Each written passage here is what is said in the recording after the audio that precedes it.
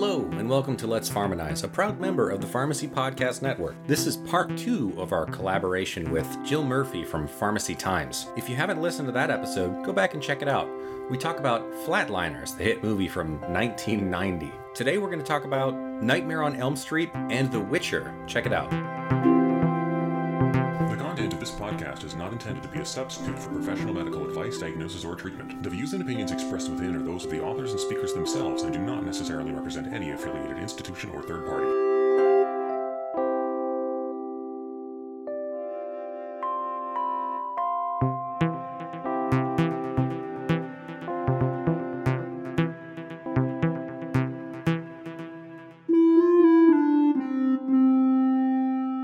Let's talk about the man that kills you in your dreams. The one and only Freddy. Yeah. So let's talk about my favorite series of movies that I've only seen 1.5 of.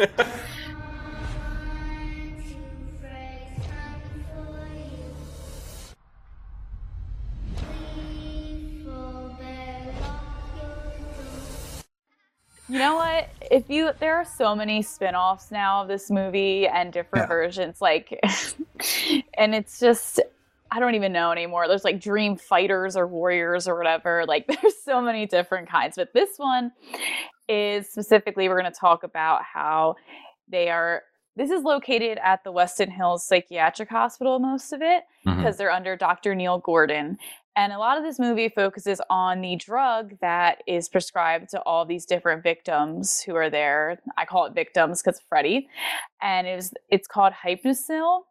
And they show a scene in the movie where they're kind of researching what exactly is the drug. And you see the words like experimental, and then it says it's effective for management of psychotic disorders. And it's meant to be used for sedation where dreamless sleep is considered optimal, or the suppression of night terror, which this entire film series is about Freddy Krueger haunting your dreams, causing night terrors, and leads to death for a lot of these young children.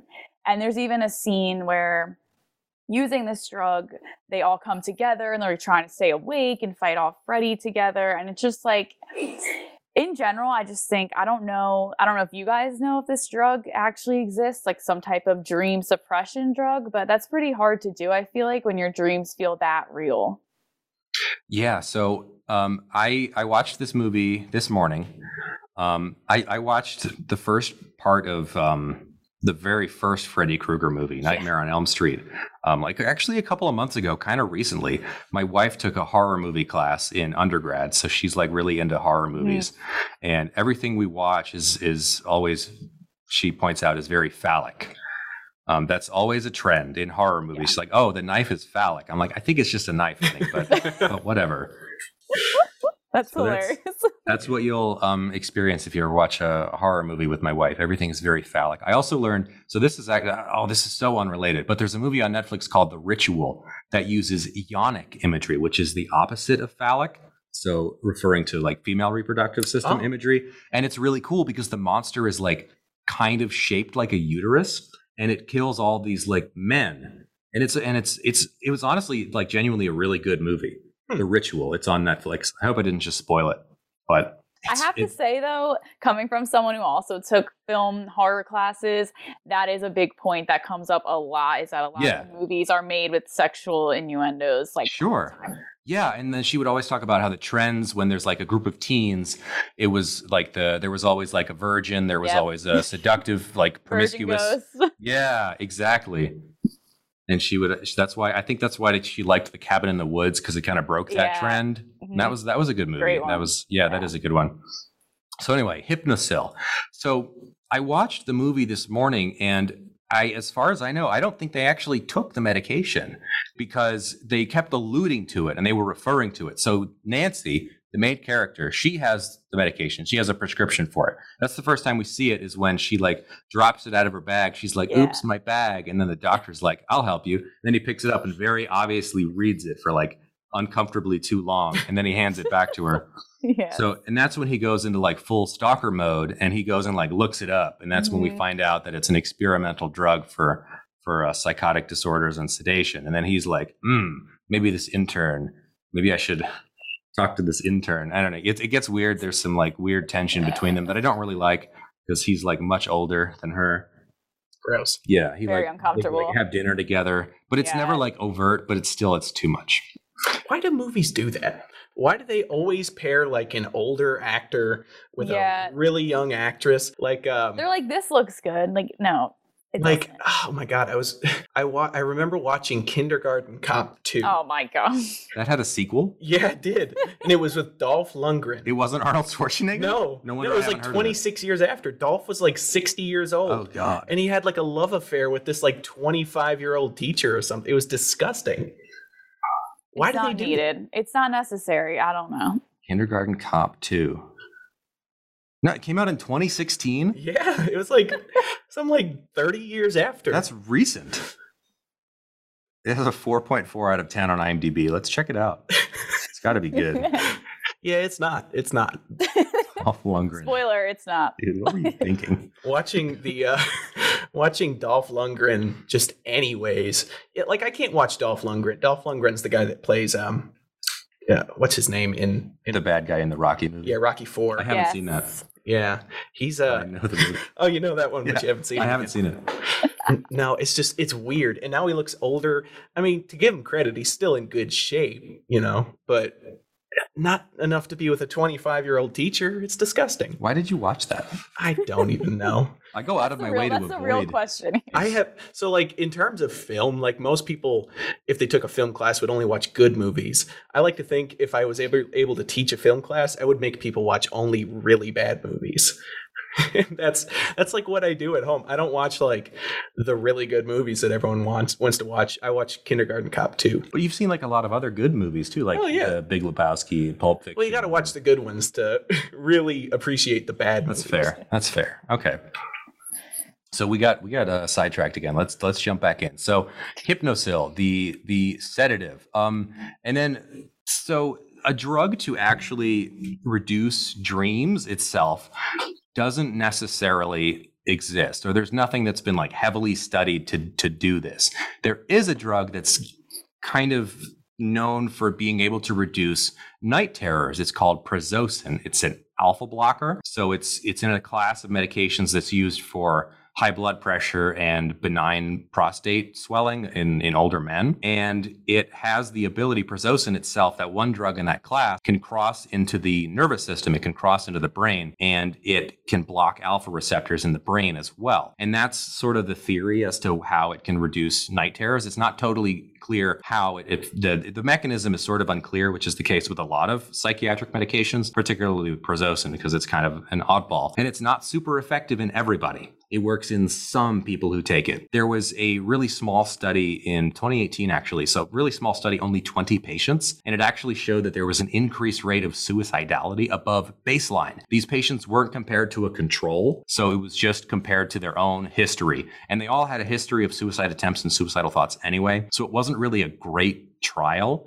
since they didn't have a control with placebo. It was just these patients who were trialing. It was basically a case series. Well, they have. I mean, the majority of people that take prazosin anyways are people that have PTSD and are at a higher rate of suicidality anyways. Yeah, it's typically used for PTSD-associated night terrors. Night terrors are classified differently from just regular nightmares or bad dreams. Night terrors involve actually partial awakening from REM sleep. So they often involve sleepwalking, which is that's typically is what is used to differentiate between nightmares and bad dreams, is the presence of sleepwalking. And that happened in the movie too. One of the characters, he would sleepwalk. The guy who was like really into puppeting, the guy who liked puppets. Yes. And then he got like that part that was the only part that kind of like grossed me out.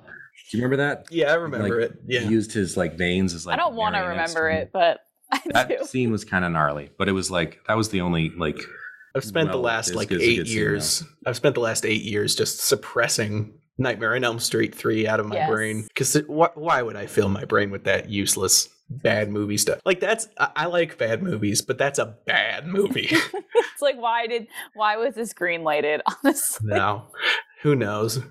It was something.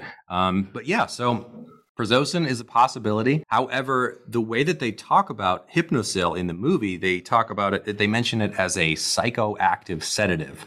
Prazosin's not psychoactive necessarily, or is it a sedative? It's a blood pressure agent that happens to have this additional side effect of reducing night terrors and nightmares. When you talk about a psychoactive sedative, you're referring more to things like Xanax, or particularly a class of medications called Z drugs like Ambien. I'm sure that you've heard of Ambien.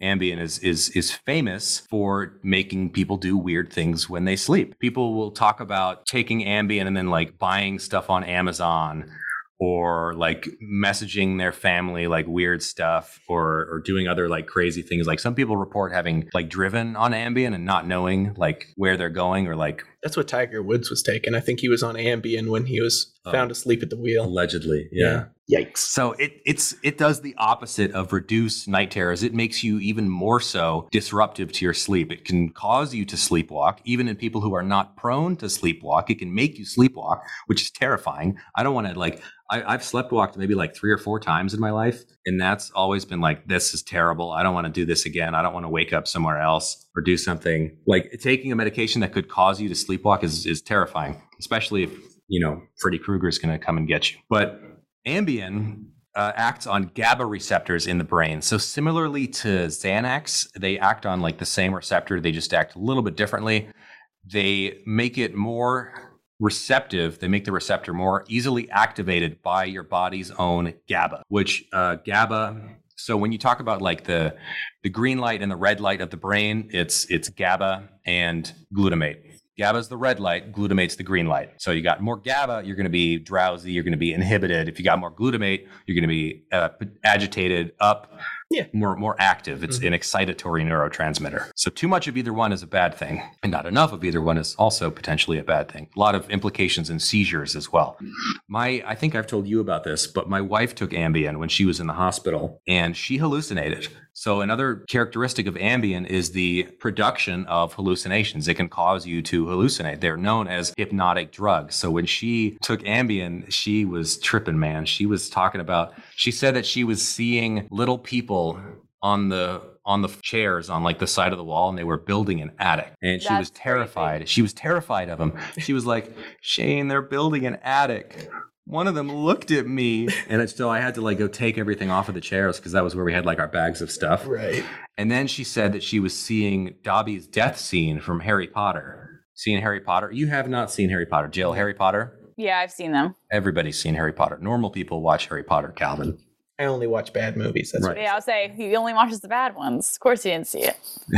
Well, she was tripping on some Ambien, and she said that she was seeing Dobby's death scene play out in the corner of the room. That's insane. It was wild. So yeah, so no more Ambien for anyone, any one of us. Have you had any first or secondhand experiences, either of y'all? I've never taken Ambien, but that's crazy you talk about that, because I remember I have a vivid memory of when I was younger, when I was like having a really vivid dream, and then I woke up and my parents heard me screaming, so they came to my door, and I was still like really scared because I saw on the ground little like characters like running like out the door, and I was like, Dad, they're right there, like stop. And he's like, what are you talking about? Like I'm just standing here. And that's why like that's crazy she felt that from a drug, because I don't know why my dreams were so vivid at that age. I think I was like 7. Like I still think about it because it was so scary at the time. Man, was Freddy Krueger ever a part of them? Thankfully, no. Yeah. But still, I don't know why. It's interesting to me why the brain does that when you sleep, and like why certain dreams are much more vivid than others. Yeah, dreaming. So I've gone on record, and I've said this before. I hate sleeping and I hate dreaming. I think it's a waste of time.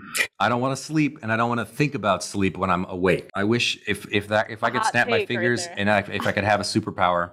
Was it this episode where I talked about this before? How much I think it might like our last collab. I talked about I don't like sleep. It's a waste of time. It's so stupid. It's still a hot take from you, because people love sleeping. I don't get it. Why do you love that? You could be doing things. Yeah, but most people don't like doing things. Yeah. It's nice sleeping. I mean, to be fair, I'm not one of those people that dreams very often. I only dream when I'm like absolutely exhausted. Interesting. Yeah, and then I'll just like and then I'll just dream. But like honestly, I feel more refreshed after I dream, even though I wake up more in the middle of my sleep, which I've always found interesting. But like 85% of the time, I'm not dreaming anything when I sleep. I just go straight into deep sleep. I'm not REMing, and then I wake up and I'm exhausted still. But it's crazy because even they say that even if you don't remember your dream, you still were dreaming. Like, how does that happen? Like, it's so amazing. Dreams are stupid. Like, nobody knows why we dream or like what we dream about. People try to interpret dreams. They're wrong. Dreams don't mean anything. I saw a sleep study that was like super interesting because they wanted to test to see if listening to REM while you sleep increases REM sleep. And it did. Music in general did. Okay, so not just it's not just band. REM, but why am I not surprised? Why am I not surprised by that? So I guess I need to just start listening to Losing My Religion while I'm sleeping. REM gives me nightmares when I'm awake, so REM had like one good song, that End of the World song. I liked that when I was 10. Shiny Happy People I like. I'll listen to that. Oh my gosh. Oh lordy. So let's I want to make it clear that I get sleep every night. I get 7.5 hours of sleep. Thank you for clarifying. Yeah, like clockwork. There are clocks involved. I just don't want to do it. If I had a choice, I wouldn't. It's a waste of time. So to summarize everything with this movie, what grade would you give it? Oh yeah, I forgot to grade this one. So since like the drug played a really non-role, and it was also wrong, I'm gonna give this one a D. Yeah. Yeah, I'd be going like pretty close to F on this one. I'm gonna be honest. F for the puppet stuff like that. All F.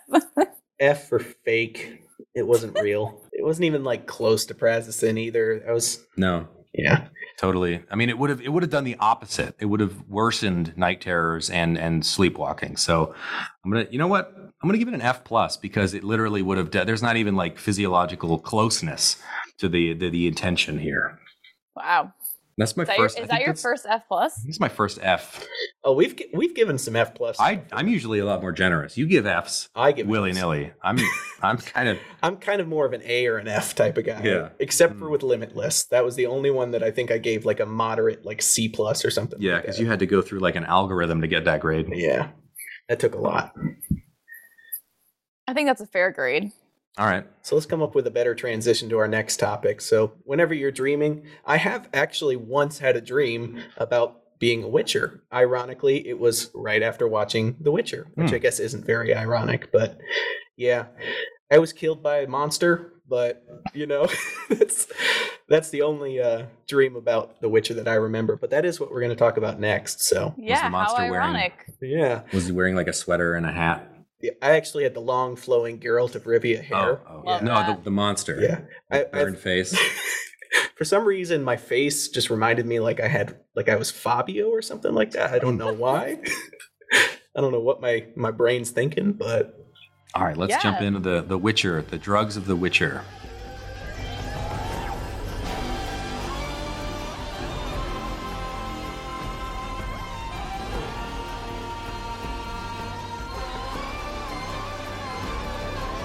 So, like I said before, I've never seen this show, but I did some research and it sounds extremely interesting. So, The Witcher fans out there, I'm sorry if I don't summarize it good enough for you guys because I really tried here to look this up. So basically, Geralt, he's a monster hunter, and Geralt, hard G. We're gonna get some complaints about that. See? Geralt, I apologize, everyone. I really was trying to practice. He is a monster hunter, and he's trying to protect the world, but also he deals with other monsters and other characters in the show. But we see him consuming a lot of potions, and these potions help him have increased reflexes and reaction time so he can help fight these monsters. And I know that the one potion specifically, it makes his eyes turn black. Then that way it really helps him see in total darkness. And I know that these potions don't last that long, but they do a lot of damage when he takes them. So I'm sorry again if I missed anything and mispronounced things. I really tried, and I do want to watch this right after we are done here. Oh, it's a really good show. So good. And Lots of people mispronounce Geralt, even people who have seen it. One of Kelly's friends who has seen it still calls him Geralt. And it really, it's funny. Yeah. But my Sophia and I at home notoriously call him Gare Bear or Jer Bear, depending on. See, I like that. That's cute. Gare Bear. It's funny. Gare Bear the Monster Hunter. Like a week ago when I had no voice, I could do like a really good impression of Geralt. Because he's got like that really low, like, Siri, really low. Yennefer. That's good. That's pretty good, right? Good, yeah. I'm still in that range. Yeah. You need to do acting. I don't know. Or yeah, voice acting. I'll do the next Geralt game. Geralt. You have the body type. I'll be Geralt's twin Geralt. It's me, Geralt. I can just see you both just grunting back at each other, back and forth like he does. So anyways, Jill, you did a pretty great job summarizing. You talked a lot about the main things that I want to talk about. Thank you. I'm so honored. I really was scared that these Witcher fans were going to come at me after this. Oh, they're brutal. Yeah, they are. They are tough. Particularly the video game people, I'd say, over the TV show people. That's a different crowd.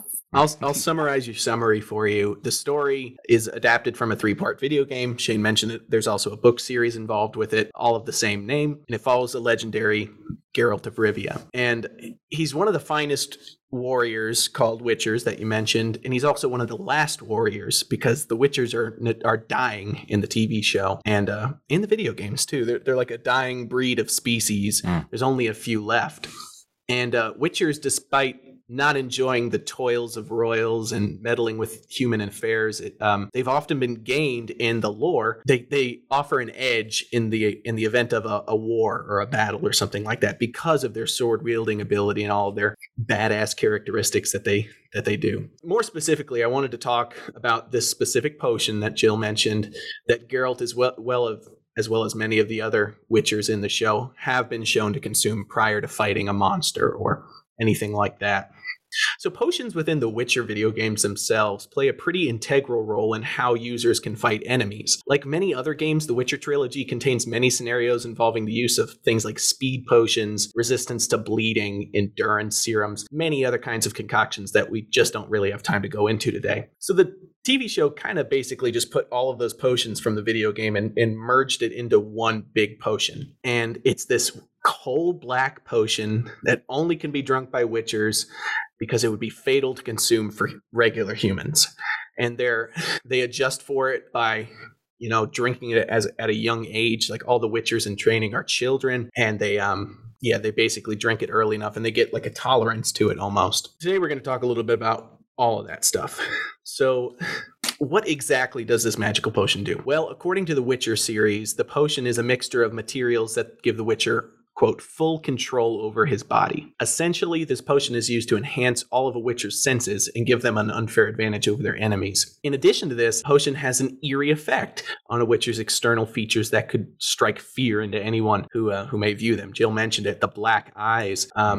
Facial features will immediately begin to change as soon as they drink it. The blood vessels that supply their brain become like heavily pronounced on their face. Their face itself and skin tone becomes like almost a chalk white color. There was this one scene where he's like about to get into a fight and like he's there with Ciri and there's like this weird, it was like a spider caterpillar monster. Yeah. And then like he takes his potion and then Ciri's like, Geralt, what do we do? And then he turns to Ciri and he looks like he has like a Snapchat filter on. Yeah. Because like I don't know, it just did not look good. And then he's like, run. Yeah. And then he goes and he fights the thing.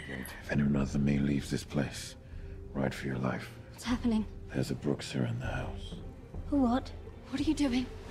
What's going on, Geralt? Move. No. And it almost has like Super Saiyan qualities about it too, because every time he does it, he's just like getting angry and pissed off. Like, you better run. The run thing that he says to Ciri. But yeah, so blood vessels become black, eyes become black, skin becomes like a pale chalk white, and As many people who work in pharmacy who might have watched The Witcher, you may be asking yourself what exactly these potions have in them and how realistic could it be? Do we have things in real life that may simulate these same sort of enhancements? Well, luckily for us, the creators of The Witcher did a pretty great deal of research to make these potions as realistic as possible, even going so far as to tell us many of the ingredients that are within them. According to the lore of the Witcher series, the potions contain high levels of 4 things: veratrum or veratrum, stramonium, which we've talked about before, hawthorn, and spurge, amongst many other ingredients that do not have a name within the English language. That's how they say it. But let's break down the big 4 ingredients I've mentioned, and we'll go ahead and grade them based on realism. So the first ingredient they listed, known as veratrum or veratrum. I'm going to say veratrum because it sounds cooler and it sounds more witchery. Veratrum. Veratrum is a flowering plant that grows in damp areas of Europe, Asia, and North America. Now, veratrum itself is a flower that can grow in many different colors, mostly purple and white. However, veratrum's potency comes deep within the soil, as these species of plants grow extremely poisonous black rhizomes. Now, these rhizomes are things that kind of resemble roots, and if one was to ingest as little as 600 milligrams of the root, the person would be extremely likely not to survive. The exact discoverers of this poison is not known, but both Native American and East Asian communities have both used it for differing reasons. Native Americans were known to utilize these roots to poison the tip of their arrows. They did, however, find that the plant could be used medicinally. Natives surprisingly had a really good understanding of these plants, and even knew to combine minute amounts of veratrum with purple sage in order to potentiate its activity and actually lower the overall toxicity of the concoction. So they weren't really even aware necessarily that maybe the liver can do that and whatnot, but they had a pretty good understanding that if you take both of these in combination, it'll lower the overall toxicity of the one. That is pretty solid. Like, you think that they came up with that like through trial and error? Probably. I'm sure plenty of people. How do you know to poison your arrows with a root unless someone's eaten that root and they've died, you know? Yeah. So true. So more interesting, though, I wanted to talk about purple sage, even though it wasn't one of the things that they mentioned in the potion. Purple sage is like those little purple, purple sage brushes that you might see, in desert areas and desert communities. And really, it's pretty prevalent throughout, especially the northern Americas and whatnot. But purple sage contains a compound known as salvadorol, which is a naturally occurring compound that is created via the HMG-CoA reductase pathway, which makes it very useful in the treatment of high cholesterol and potentially high blood pressure. Interesting. And it's called salvadorol? Salvadorol, yeah. That's like the loose name of it. There's the chemical name has changed a couple times, but it's kind of colloquially known as salvadorol because it comes, the genus of a purple sage is like Salvador or something like that. So it comes from the plant. Okay, so is it like native to El Salvador, or is it like named after Salvador Dali? I don't think it has anything to do with El Salvador, to be honest with you. Okay. I'm pretty sure it doesn't. I don't know for sure. Because I feel like if it is, does it have like psychoactive properties, or are you going to get into that? I might get into that. Why don't we hold that question? Okay, cool. It actually doesn't. It does not have psychoactive properties. I was going to say, if it like makes you trip, if it's like shrooms, then it'd be cool if it was named after Salvador Dali, because that was kind of like his art style. That would be cool. Yeah, that would be cool. So if I ever make like a psychotropic drug, I'm going to name it after Salvador Dali.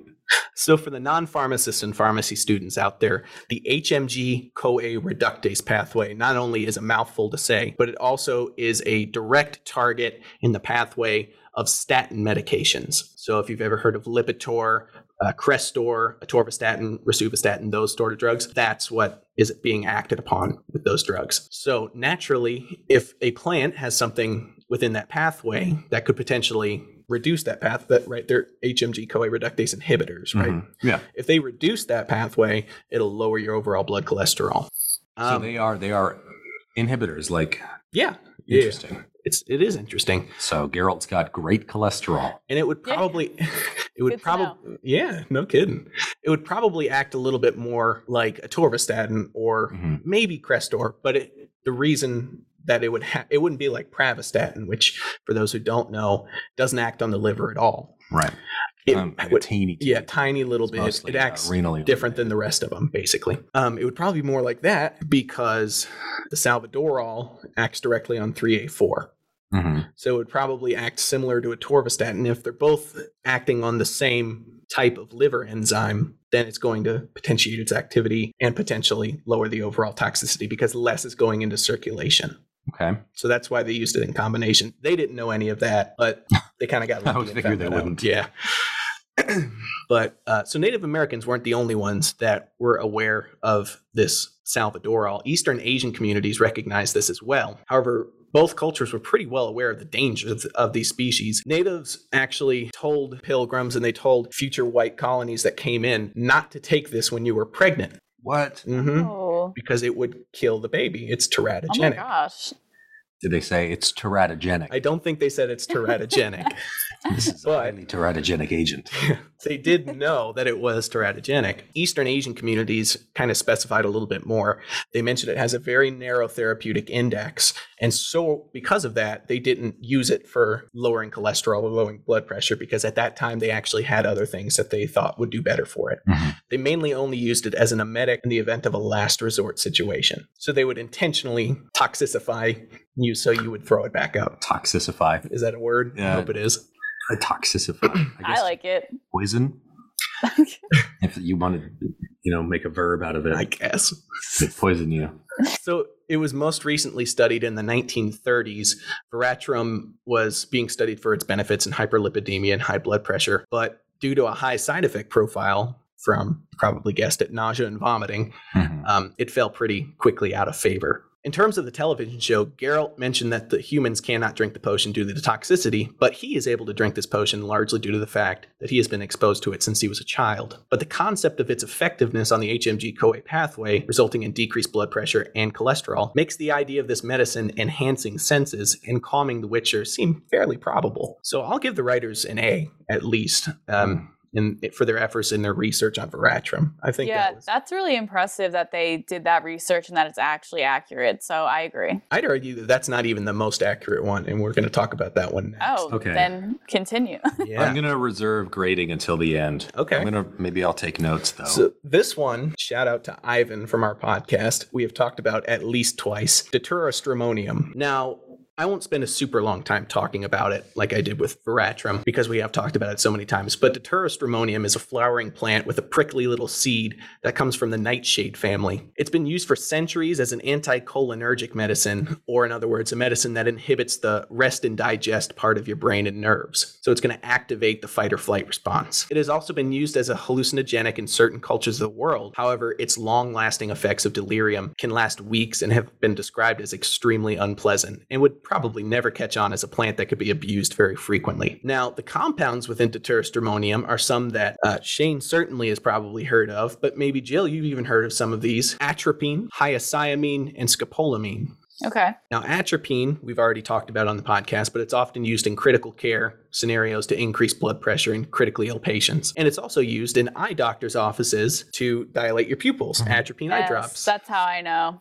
So we're talking problems. That's right. Well, that is a pretty darn good explanation into Geralt of Rivia's dilating eyes. Okay. That's my theory. Interesting. Hyoscyamine is another anticholinergic that has been used for tremors and as well as bowel conditions like IBS. So you can think about tremors. If you're steadying yourself, it would be pretty useful in battle if you weren't shaking like this, in the middle of a battle.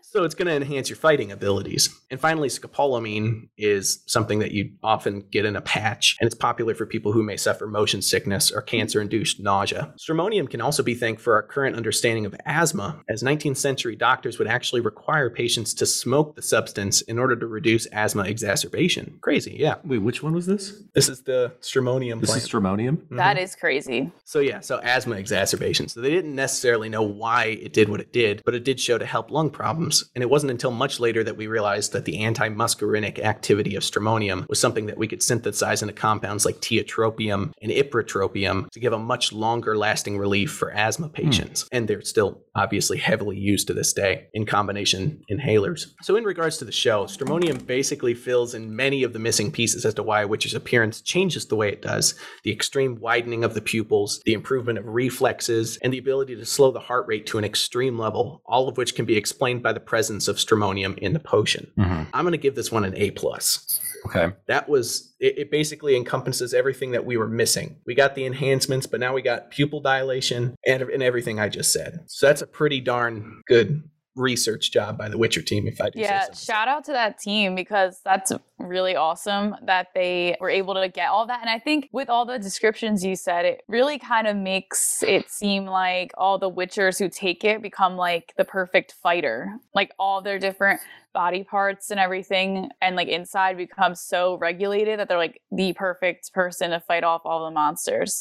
That's just from being a non-watcher, that's what it sounds like. Right.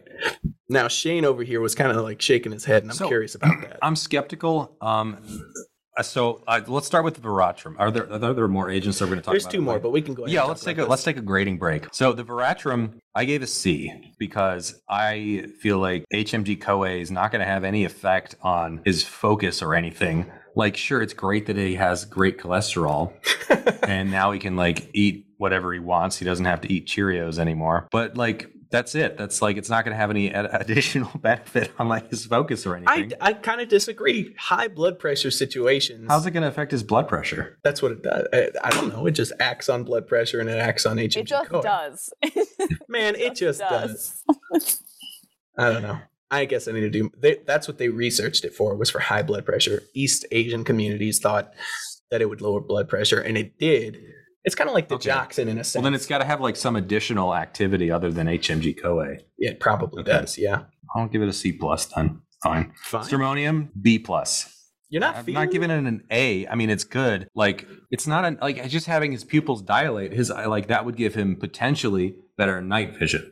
But like his eyes turn totally black. Right. Like, what's going to cause that? Like, we're halfway there, but it's like, it's not an A. If they were like, yeah, here's this agent, it turns the entire cornea black, I'd be like, that's an A plus. Think about Veratrum, though, for a second. It comes from a black root, which could explain the black potion itself. So in terms of even the color, not only does it look kind of badass, but it might also explain the overall color of the potion itself. Okay, hang on. Here's another thing. So when the liver can't process stuff like bilirubin, it turns your eyes yellow. That's another Maybe if it inhibits that pathway and it builds up in the eyes, then it turns the eyes black. That's true. And Witcher's blood in general is black. Oh, see, now you lost me again. You lost me again. You can't. What's the agent? What's going on? What's causing the blood to be black? They inject Witcher blood. You remember this scene, probably. Yeah. They inject Witcher blood directly into people that want to become a Witcher. And like a third of the people are the only ones that survive it. And I guess I don't know. I guess that just courses deep through into your veins. The lore. Okay. All right. So you know what? I'll average these out to a B minus. I'm convincing Shane over here. Tough crowd. I know. He's the one who's being skeptical today. I'm just, let's see where this grading goes with these next two agents. I'm an A or an F. You might find these next two are a little bit lower. I took off a few points for these for certain reasons. Okay. So the next one we have is Hawthorne. Now, Hawthorne is something that probably everyone has seen at some point, whether or not they realized it. If you ever went on a hike and seen these little red berries that are on bushes, the little very circular red berries, that's hawthorn. That's a hawthorn berry. Hawthorn in general is a berry-producing plant that grows essentially all over the world. The berries, when ripe, are eaten by many different cultures and have shown benefit in treating congestive heart failure, as well as high blood pressure and even anxiety. Okay. Now, the benefits are believed to lie within a chemical compound called inotropes. Inotropes, in summary, are chemicals that work to increase the contractility of blood vessels, strengthening them over time. I'll keep this one brief. I'm going to go ahead and grade it. I'll give it an A minus. I think in terms of realism, contractility of the blood vessels would certainly help enhance certain stimuli in a Witcher, but it's not something that's going to give you the immediate effect like you see in the show. Eating a bunch of hawthorn berries isn't going to overall increase your ability to fight someone. It's something that you would have to take over time. So I'll give this one an A minus, but I do think in terms of the mechanism, they got it right. In terms of the overall applicability, probably not so much. Okay, I can agree with that. I can agree with an A minus for that one. So the last one we have is Spurge. Now, I don't like the name of this one. Yeah. So there's a reason I'm calling it Spurge. The actual plant is called a euphorbia. Whoa.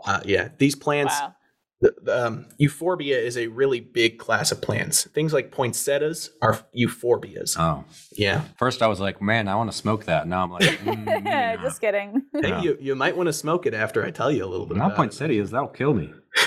it. You might. Those are poisonous. Yeah, they kill are. pets. They kill, don't let your dogs eat poinsettias. Yeah. Or cats or toddlers. Yeah. But, I mean, these plants are ever present across the globe as well and have actually been studied a lot throughout history for medicinal benefits. Now, they are poisonous to cats and dogs, but the reason I'm calling it spurge is actually the name of a big genus of plants, but spurge is actually a brand name of a drug in India that acts in a similar pathway and comes from spurge-related plants. It's got two different main compounds in it, trataverine and mefenamic acid. It's a combo medicine. It's been used in the past to treat abdominal cramps, with trataverine being an antispasmodic and mefenamic acid being an NSAID, non-steroidal anti-inflammatory drug. Interesting. Okay. Incredibly, euphorbia plants have also shown great benefit in treating asthma as well, when taken orally, which is something that you don't normally see.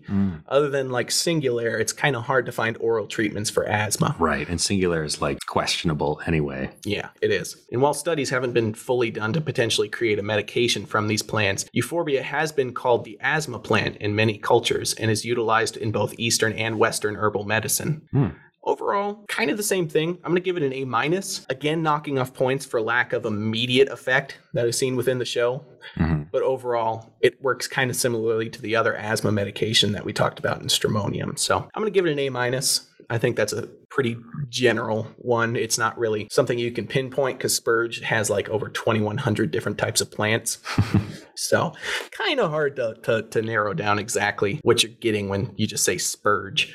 But I'll give them an A- for it. Okay. I think what do your grades average out to? My grades average out to an A Okay. overall in realism. I think I average out to like a B. Something like that. Yeah. So that's pretty That's good. still pretty good compared to the other ones we just talked about. Yeah. So In summary, the Witcher TV series is incredible. Shane would agree with me on it's that. really It's good. a great show. It's one of my new favorite TV series, and it has been one of my favorite video game series, at least from the ones that I've played. And it now holds an even more special place in my heart because of the realism. It is pretty accurate to reflect real-life medications with those potions. Yeah. I'd say it receives an A from me, and I'm going to give it the extremely coveted Let's Farm and I stamp of approval on that one. wow. I'm going to go that far. Well, we've given that to very few pieces That of sounds pop culture in legit. the past. Yeah. It means absolutely nothing, but to us, it means everything. So That's true. Yeah.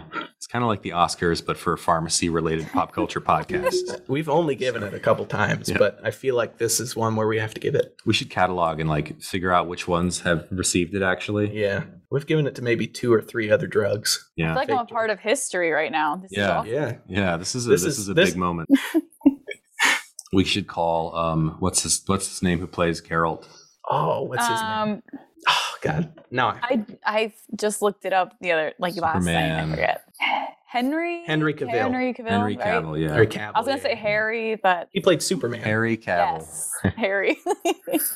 He plays Geralt. Harry and Jerry. Care Bear. Gare Bear. All right, so we had a solid show of pop culture today. This was a lot longer than we anticipated. It always seems to be. We're going to be like, oh, this is only going to take 30 minutes. We'll do this really quick. Hour and a half passes, and here we are. We even cut it. We were thinking about doing 4 things, and we cut it down to 3 to try to save time, and we still talked for an hour and a half. I think even longer than we did before, which is crazy. So I think I really liked Witcher. I'm tempted to like read them now or even like play the games. The games looks really hard though. In terms of the potions, they really simplified it with TV series, but in The Witcher, there's like 40 different potions. Oh, wow. You can take. Yeah. Okay.